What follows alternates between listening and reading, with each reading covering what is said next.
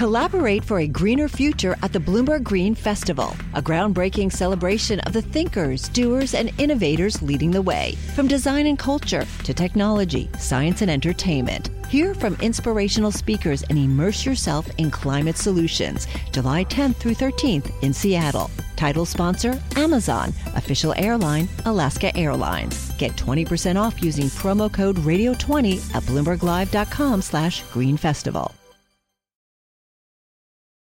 In 1993, a young engineer named Jeff Bezos had the idea to sell books online. He called his new company Amazon and warned many of his early investors, which included his parents, that there was a 70% chance the venture would either fail or go bankrupt.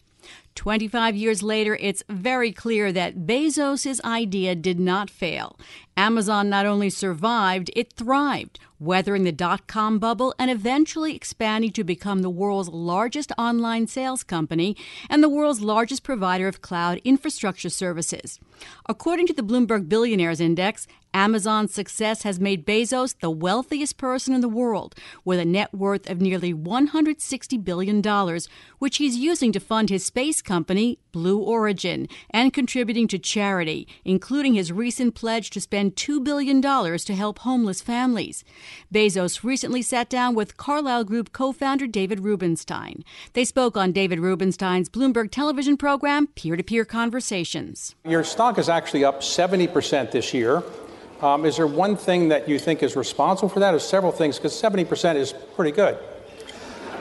No, I have been lecturing. We have all hands meetings at Amazon, and for 20 years, ever since we've been public, 21 years now, in 1997, at almost every all hands meeting, I say, look, when the stock is up 30% in a month, don't feel 30% smarter. Because when the stock is down 30% in a month, it's not going to feel so good to feel 30% dumber. And that's what happens. Never spend any time thinking about the daily stock price. I don't. Okay, so as a result of going up 70% this year, you have become the wealthiest man in the world. Is that a title that you really wanted, or not?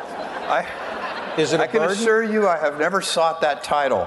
And it was fine being the second wealthiest person in the world. That actually worked fine. I would say it's something people naturally are curious about. You know, it's a kind of an interesting curiosity, but it's not the thing. I would much rather if they said like, inventor Jeff Bezos or entrepreneur Jeff Bezos or, father Jeff Bezos. Those kinds of things are much more meaningful to me. And it's an output measure. If you look at the financial success of Amazon and the stock, I own 16% of Amazon. Amazon's worth roughly $1 trillion. That means that what we have built over 20 years, we have built $840 billion of wealth for other people. And that's great. That's how it should be. I believe so powerfully in the ability of entrepreneurial capitalism and free markets to solve so many of the world's problems. Not all of them, but so many of them. So you live in Washington State, in Seattle, or outside of Seattle. Now, the man who was the richest man for about 20 years is named Bill Gates. Yeah. And what is the likelihood that the two richest men in the world live not only in the same country, not only the same state, not only the same city, but in the same neighborhood? I mean, is there something in that neighborhood that we should know about? And are there any more houses for sale there? After I saw Bill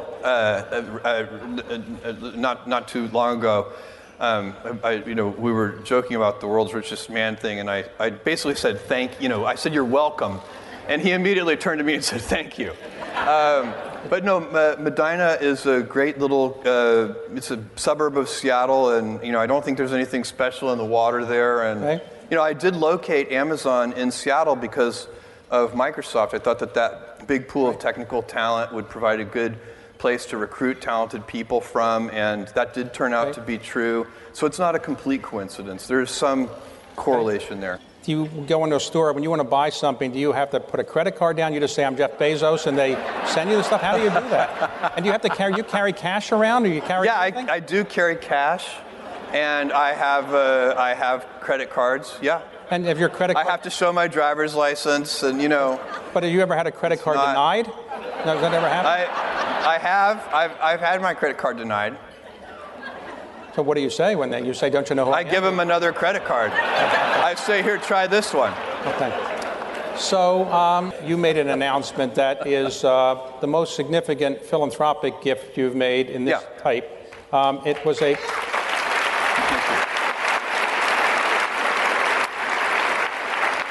About a year ago, you said you wanted to look for some good philanthropic ideas, and you got, I think, 47,000 of them, and you reviewed them. And how did you decide where to put this $2 billion? And would you describe exactly what you're going to do? Well, that process was very helpful. So I solicited ideas, kind of crowdsourced, and I got literally, as you said, something like 47,000, maybe even a little more.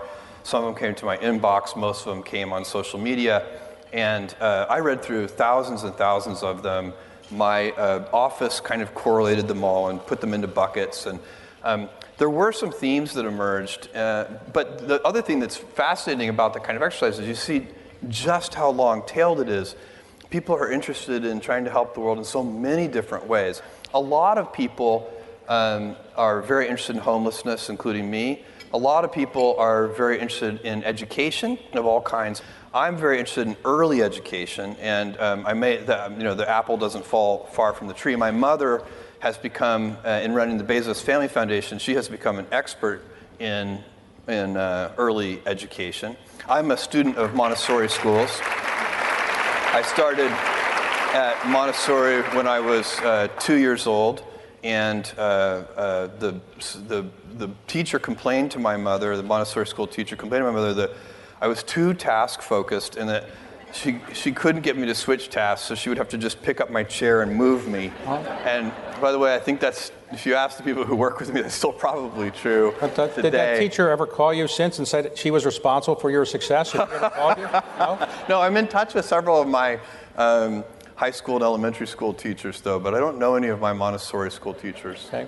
So the gift that you're giving, essentially, you're going to have some for preschool for children who need preschool, free preschool. Yeah, full tuition preschool, Montessori-inspired.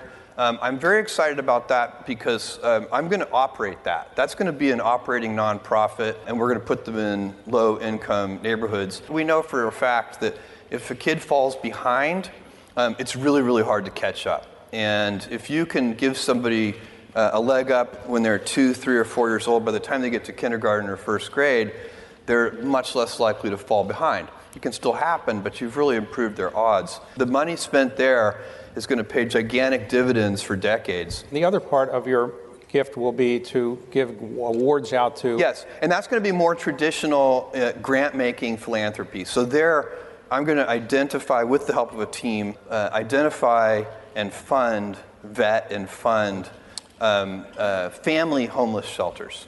And that will be, you said you would give an initial $2 billion. Yeah. You expect to add to that? Yeah, it's day one. Everything I've ever done has started small. Amazon started with a couple of people, and Blue Origin started with 5 people. And the budget at Blue Origin was very, very small. Now the budget at Blue Origin approaches $1 billion a year. And next year it'll be more than $1 billion. And Amazon, it literally was 10 people. Today it's 500,000 people. But it's hard to remember for you guys. But for me, it's like yesterday I was driving the packages to the post office myself, and hoping one day we could afford a forklift. And so for me, I've seen small things get big, and it's part of this day one mentality. I like treating things as if they're small. Amazon, even though it is a large company, I wanted to have the heart and spirit of a small one. And so anyway, the day one foundation is going to be like that. We'll wander a little bit too. So we have some very specific ideas of what we want to do, but I believe in the power of wandering. All of my best decisions in business and in life have been made with heart, intuition, guts, not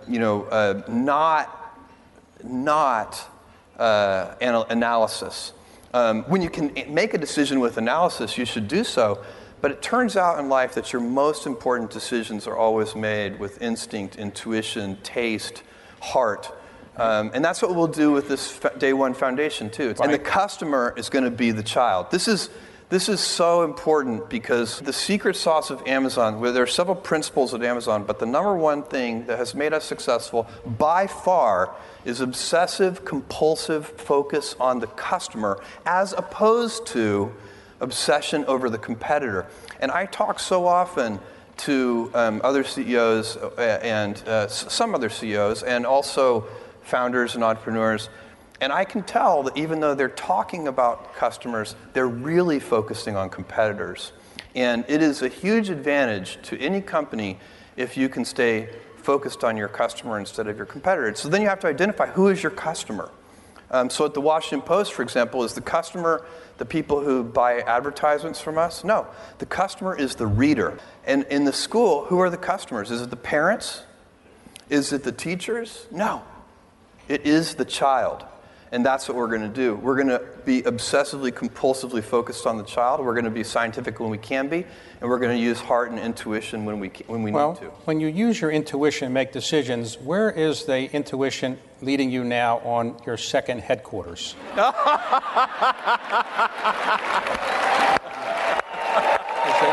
right. Can we just take a moment to acknowledge that may be the best segue in the history of interviewing? All right. Seriously, David, so, that is all right. That's so amazing. The answer is?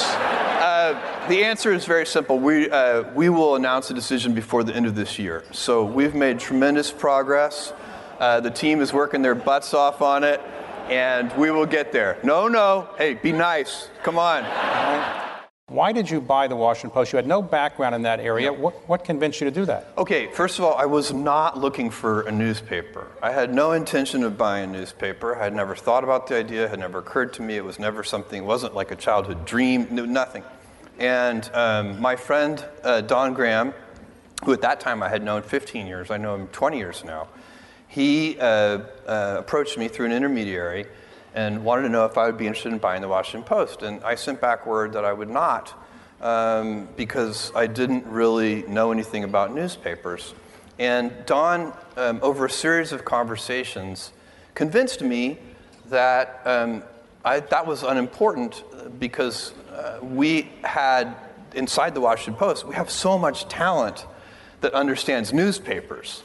That wasn't what the problem was. What they needed was somebody who had an understanding of the internet.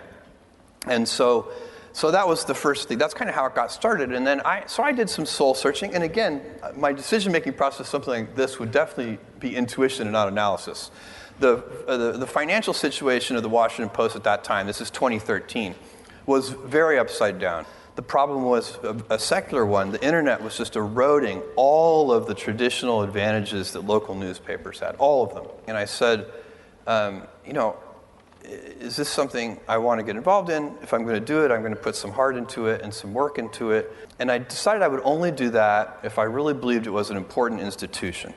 And I said to myself, if this were a financially upside down, salty snack food company, the answer would be no. As soon as I started thinking about it that way, I was like, this is an important institution. It is the newspaper in the capital city of the most important country in the world.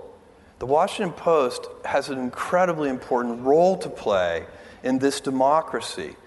There's just no doubt in my mind about that.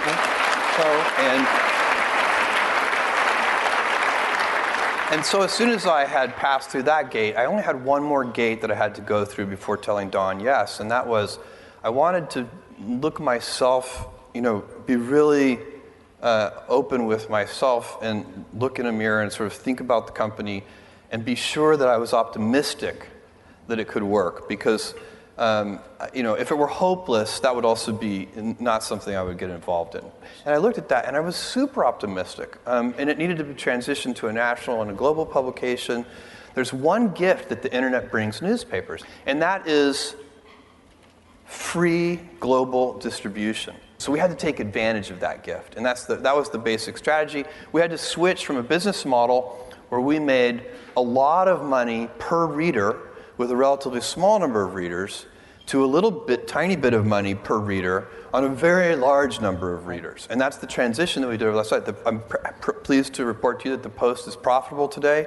The newsroom is growing. It's been growing every year since I've been there. It's working, and I'm so proud of that team. And I know for a fact when I'm 80, or let's say, I always project myself forward to age 80, but as I get older, I'm starting to do 90.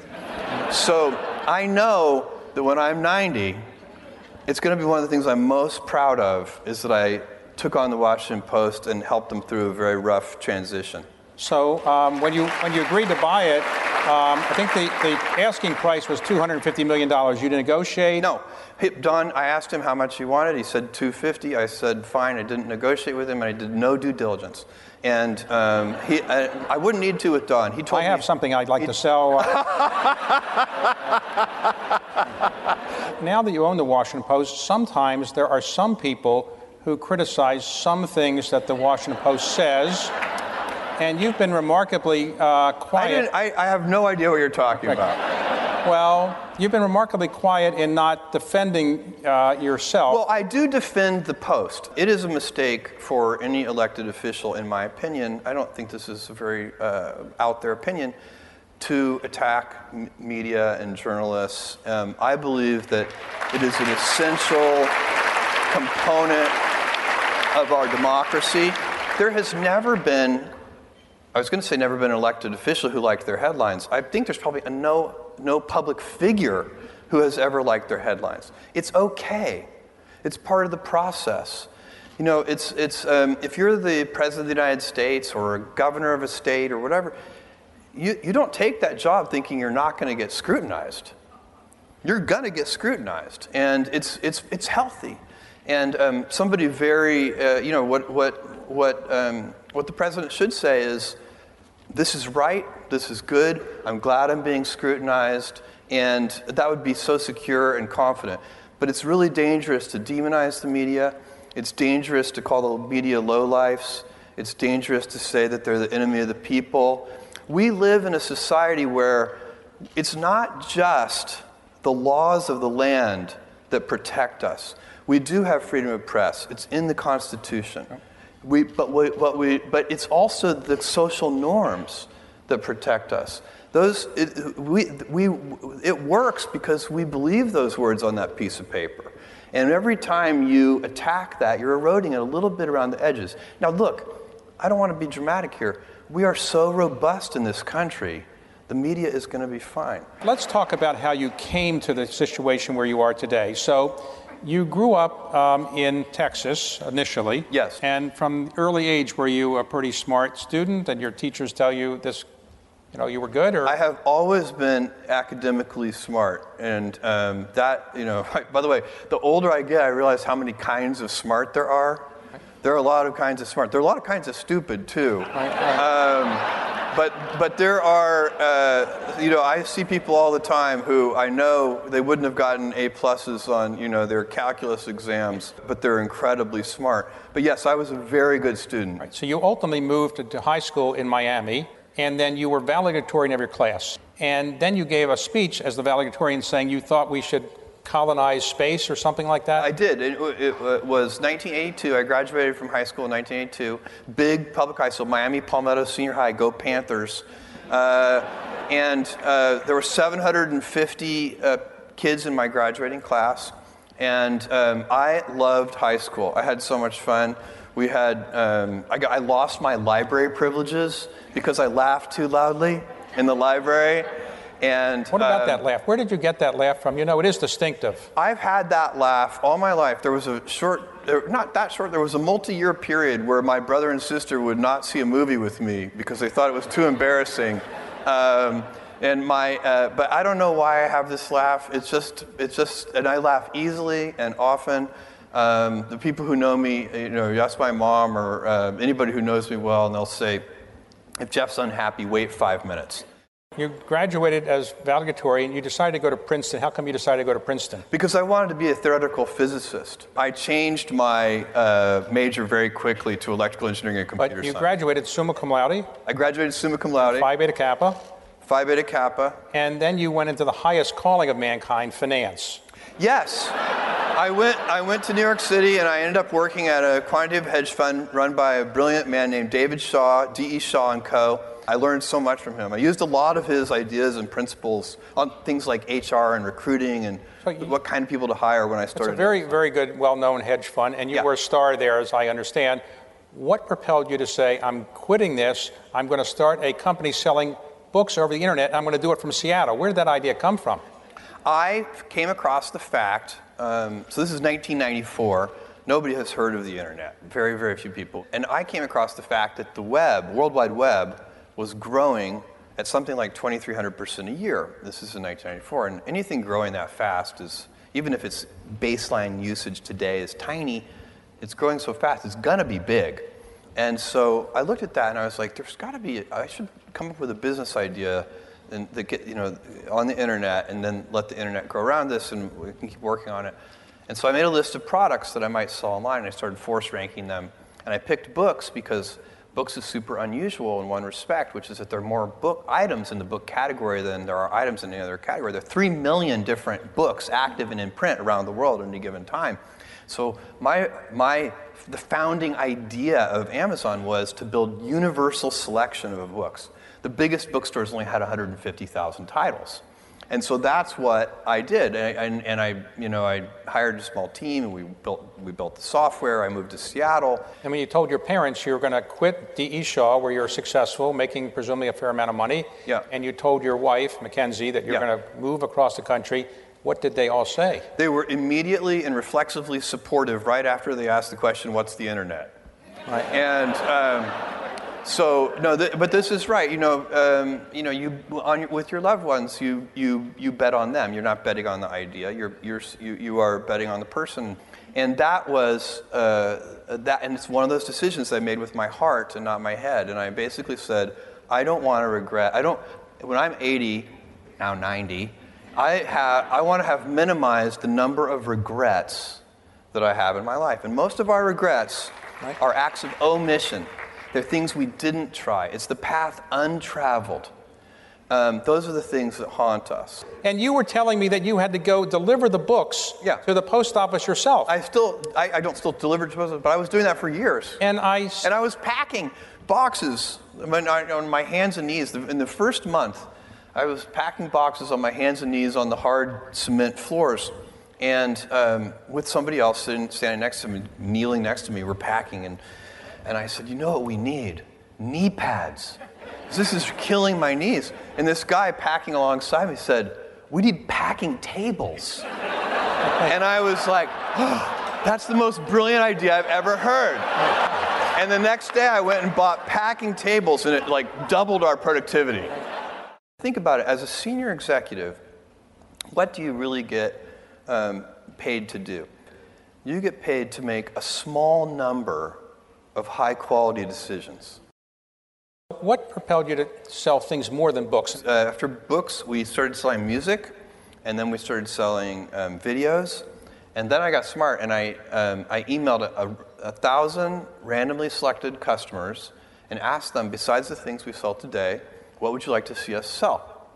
And that answer came back incredibly long-tailed. The way they answered the question was with whatever they were looking for at that moment. So I remember one of the answers was, I wish you sold windshield wiper blades because I really need windshield wiper blades. And I thought to myself, we can sell anything this way. And then we launched electronics and toys and many other categories over time. And the vision became, because you read the original business plan, it's just books. Your stock at one point, I think, went to $100, but then it went down to $6 or something like that. At the peak of the internet bubble, our stock peaked somewhere around $113. Thanks.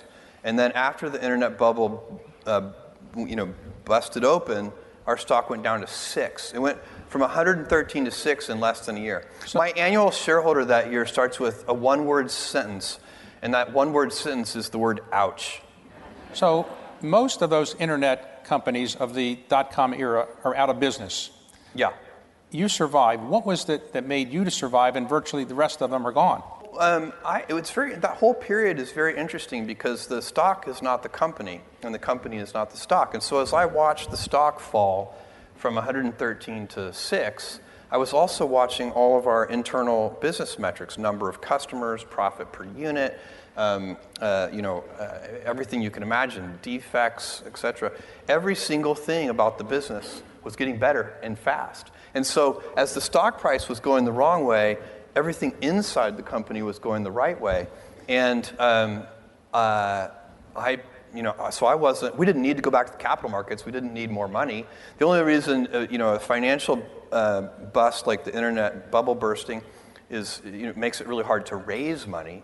But, we already had the money we needed. So we just needed to continue to progress. Well, Wall Street kept saying, well, Amazon's not making any money. They're just getting customers. Where's the profits? Where are the profits? And Wall Street kept beating you up on that. And your response was, I don't really care what you think? Amazon was, people always accused us of selling dollar bills for 90 cents and said, look, anybody can do that and grow revenues. That's not what we were doing. We always had positive gross margins. It's a fixed cost business. And so what I could see is that from the internal metrics is that at a certain volume level, that we would cover our fixed costs and the company would be profitable. Hi, I'm Ron Kraszewski, Chairman and CEO of Stifel. Financial advisors, if you're not growing your practice, you're losing market share. Stifel is a growing entrepreneurial, advisor-centric firm built for successful advisors like you. Imagine having the resources of the largest wirehouses and the support of the boutique shops, but none of the bureaucracy to get in the way of you serving your clients. At Stifel, it's your business, your book, your clients. I always tell the advisors we're recruiting, I want you to come to Stifel and double or triple your business. Most of them laugh and shake their heads, but I'm serious. Don't take it from me. Take it from Stifel's #1 finish in J.D. Power's 2023 U.S. Financial Advisor Satisfaction Study. So, there's a reason why 148 financial advisors joined Stifel last year. Come join us and find out why Stifel is the firm where success meets success. Visit www.choosestifel.com. Stifel Nicholas and Company Incorporated, member SIPC and NYSE. So who came up with the idea of Prime? Prime seems to be a great way to get money in advance of people actually getting the services. Yeah. Whose idea was that? Actually, it's very interesting. So like many inventions inside of a team, and I love team inventing is my favorite thing. So I tap dance into the office. I love Amazon. I have so much fun there. I love Blue Origin. I love the Washington Post. But Amazon is my full-time job. And I get to invent. I get to live 2 to 3 years in the future. And most of the invention we do there is, if somebody has an idea and then other people improve the idea and other people come up with objections why it can never work, and then we solve those objections. And it's a very fun process. We're always wondering, what could a loyalty program be? And then actually kind of a junior software engineer came up with this idea, not as a loyalty program, but this idea that we could offer people kind of an all-you-can-eat buffet of fast, free shipping. And when we modeled that, so then, the finance team went and modeled that idea. And the results were horrifying. That we would offer unlimited shipping. Shipping is expensive. And customers love free shipping. But we could see, again, back to that, you have to use heart and intuition. There has to be risk-taking. You have to have instinct. All the good decisions have to be made that way. You do it with a group. You do it with great humility. Because, by the way, getting it wrong isn't that bad. That's the other thing. When we make mistakes, and we've made doozies like the Fire Phone and many other things that just didn't work out, we don't have enough time for me to list all of our failed experiments.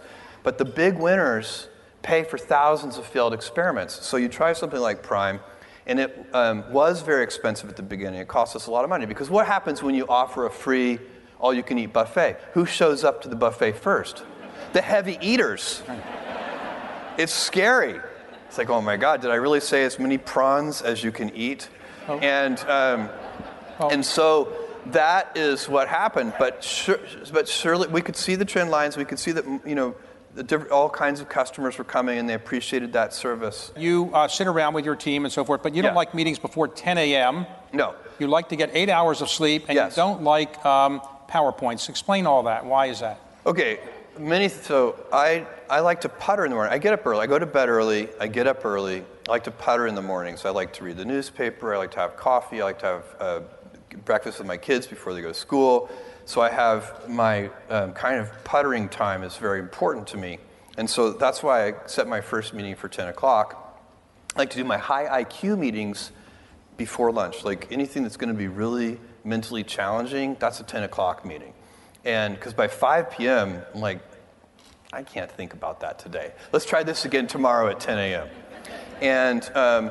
And so then on sleep, I get 8 hours of sleep. I prioritize it. Unless I'm traveling in different time zones, sometimes it's impossible, but I am very focused on it. And for me, I need 8 hours of sleep. I think better.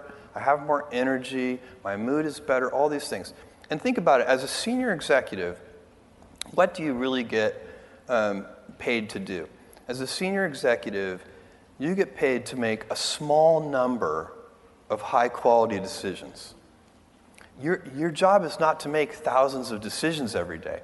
Is that really worth it if the quality of those decisions might be lower because you're tired or grouchy or any number of things? Now, it's different if it's a startup company. I mean, you're really, when Amazon was 100 people, it's a different story, but Amazon's not a startup company, and all of our senior executives operate the same way I do. They work in the future, they live in the future. None of the people who report to me should really be focused on the current quarter. I always tell people, sometimes I get, we'll have a good quarterly conference call or something, and Wall Street will like our quarterly results, and people will stop me and say, congratulations on your quarter, and I say, thank you. But what I'm really thinking is, that quarter was baked 3 years ago. Right now, I'm working on a quarter that's going to reveal itself in 2021 sometime.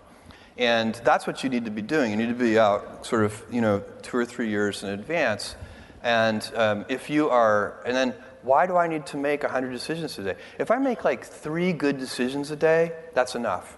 And they should just be as high quality as I can make them. When you buy over the internet, Amazon, do you ever get the wrong orders? Anything ever wrong? What do you do? Do you call up and complain, or you don't have any problems? No, I'm a customer of Amazon, hopefully like all of you in this room. Is there one person full-time who services your account? If there's anyone in this room who's not an Amazon customer, see me right afterwards, and I'll walk you through it.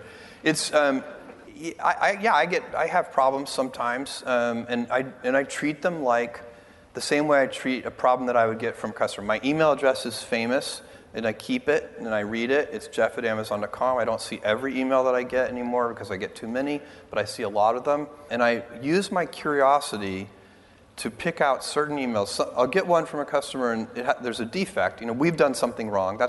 Usually people are writing us, not always, but usually they're writing us because we've screwed up their order somehow. And so I'm looking at this, and for some reason, something seems a little odd about that one. And so I'll ask the team to do a case study and find real root cause, or causes, it's usually causes, real root causes, and then real root fixes. So that when you fix it, you're not fixing it for that one customer, you're fixing it for every customer.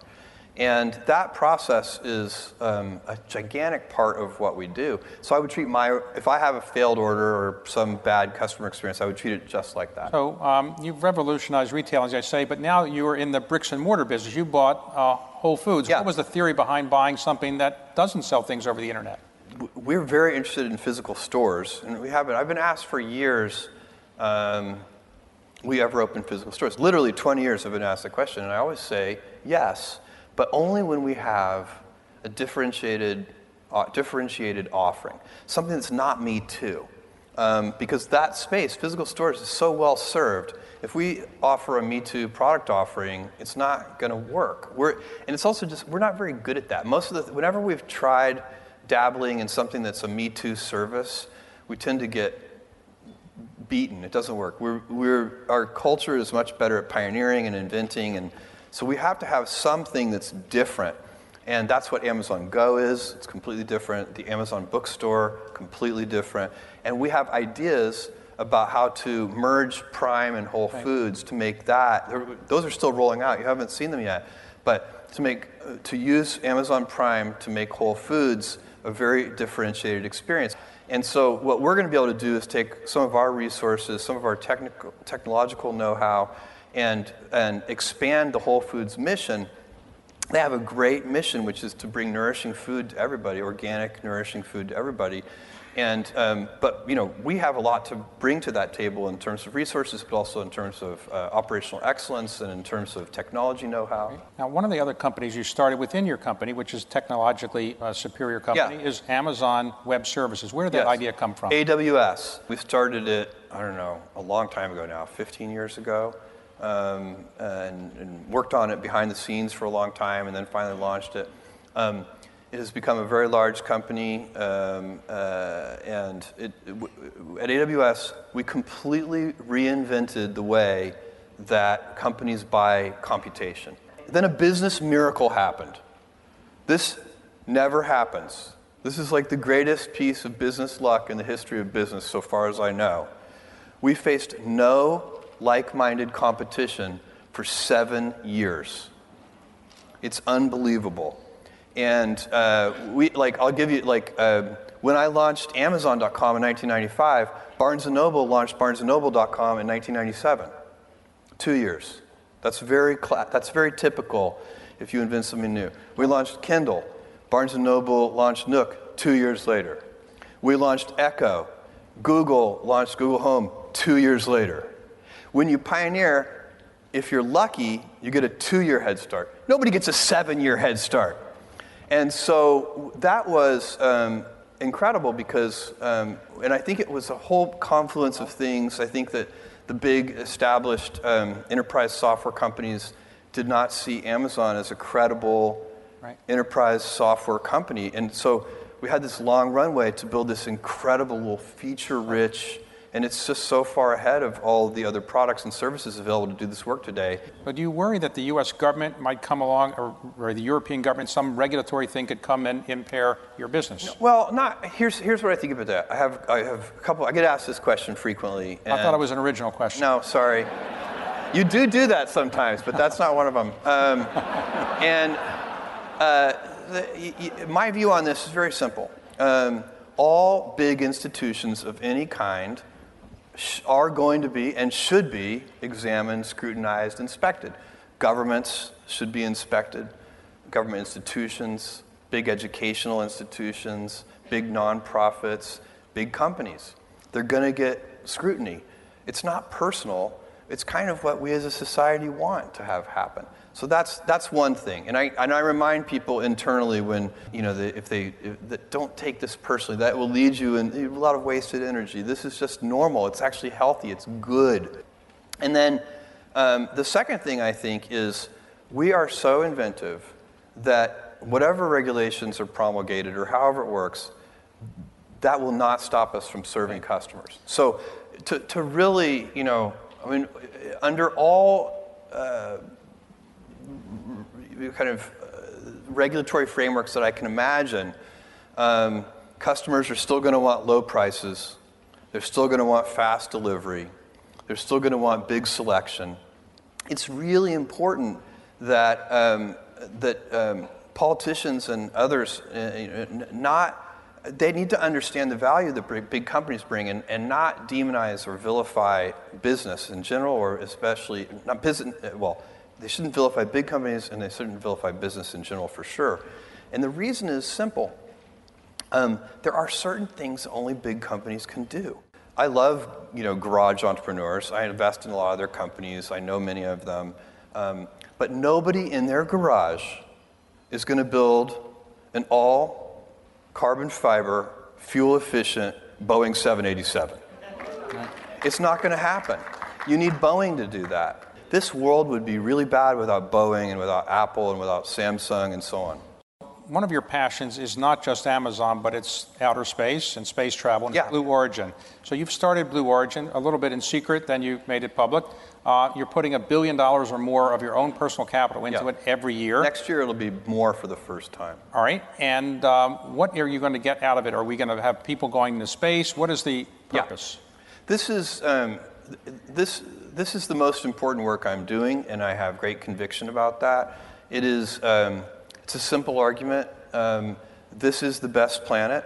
We have now sent robotic probes to every planet in this solar system. Believe me, this is the good one. My friends who say they want to move to Mars, I say, look, do me a favor, move to the top of Mount Everest for a year first, because that's a garden paradise compared to Mars. And so this gem of a planet, we're finally, as a species, big enough to really impact it. And so, for thousands and thousands of years, Earth was really big and humanity was really small. That's not true anymore. And so we face a choice as we move forward. We're going to have to decide whether we want a civilization of stasis, which we could do. That's a legitimate choice. What does it mean? It means we will have to cap population. We will have to cap energy usage per capita. So people don't think about how much energy they use. It takes a lot of energy. And so do you want that to continue for your grandchildren and your grandchildren's grandchildren? In other words, I want my grandchildren's grandchildren to be using way more energy per capita than I am. And I would like to see not have a population cap. I wish there were 1 trillion humans in the solar system. Then there would be 1,000 Einsteins and 1,000 Mozarts. But we don't have that long. So there's all sorts of problems that we are about to face because for the first time in our civilizational history, going back thousands of years, we're now big compared to the size of the planet. We can fix that problem, but we can fix it in exactly one way, by moving out into the solar system. And and so my role in that is I want to build reusable space vehicles. That's the heavy lifting. Amazon was able to get started with only $1 million in capital, and because I got to ride on the back of the credit card system, I got to ride on the back of the pre-existing transportation network that could deliver packages, the pre-existing telecommunications network that could allow people to connect to our servers. All of that would have been hundreds of billions of dollars in capex, but the heavy lifting was already in place. And that's what allowed Facebook, if you think about it, 2 kids in a dorm room made this $500 billion market cap company in an incredibly less than 2 decades. That's unbelievable. And so, but that can't happen in space. There's no way 2 kids in a dorm room can start a space company of any significance because the price of admission is so high. And so I want to build space infrastructure so that the next generations of people can use that infrastructure the same way I used UPS and FedEx and so on to build Amazon. And so that's what Blue Origin is all about. So do you ultimately want that to be your legacy, or Amazon, and what would you like to have as your legacy? World's oldest man. That's a famous line I like, but the real thing is, it'll be whatever it's going to be. I'm going to be proud of the things I live my life in such a way that when in a quiet moment of reflection and I'm thinking back on my life, that I have as few regrets as possible. And I don't, what will my legacy be? I have no idea. And I don't even want to spend a lot of time thinking about it. Do you intend to give away the bulk of your fortune at some point in your lifetime? I tend to give away, I don't know how much of it I'm going to give away. I'm going to give away a lot of money in a nonprofit model, but I'm also going to invest a lot of money in something that any rational investor would say is a really bad investment, which is Blue Origin, but I think it's super important. And if I can't make Blue Origin a for-profit thing, maybe I'll convert it to nonprofit at some distant point in the future. But that would be, I wouldn't want that. I want it to be a thriving ecosystem, more like UPS and FedEx. So let's just close with your wife. We haven't mentioned her yet. Yeah, we met in New York City at D.E. Shaw & Co., where we worked. We got engaged, we dated for 3 months, were engaged for 3 months, and then got married. So our whole kind of dating engagement period was only 6 months long. I would like to take a moment to talk about my parents, if that's okay. You didn't ask me, but I would like to. They're here in the audience, and my parents are. Thank you, guys.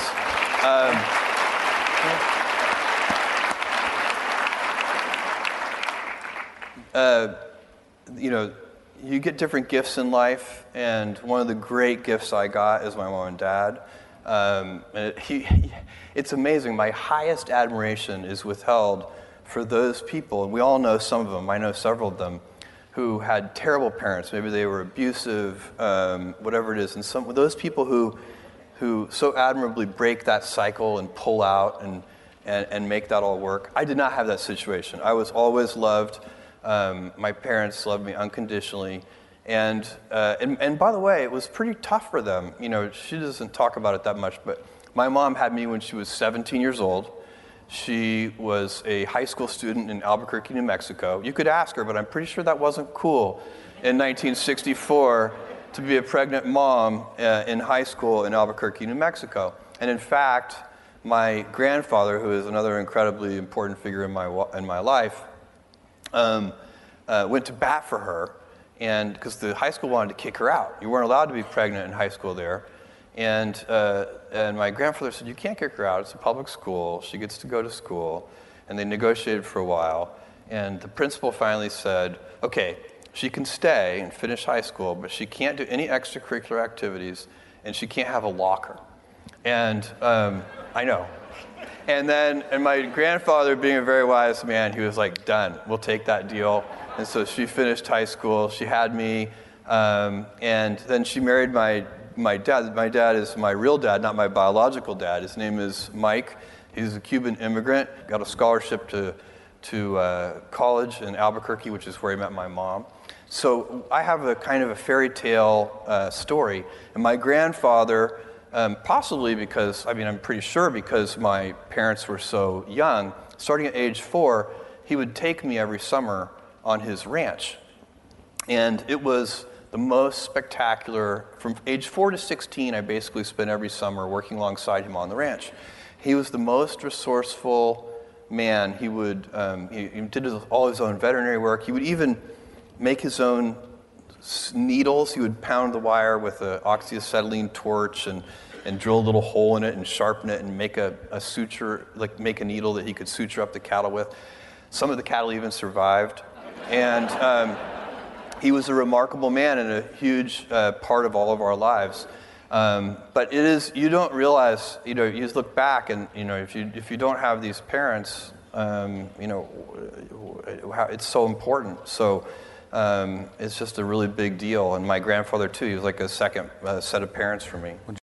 Collaborate for a greener future at the Bloomberg Green Festival, a groundbreaking celebration of the thinkers, doers, and innovators leading the way. From design and culture to technology, science, and entertainment. Hear from inspirational speakers and immerse yourself in climate solutions. July 10th through 13th in Seattle. Title sponsor, Amazon. Official airline, Alaska Airlines. Get 20% off using promo code radio20 at BloombergLive.com/Green Festival.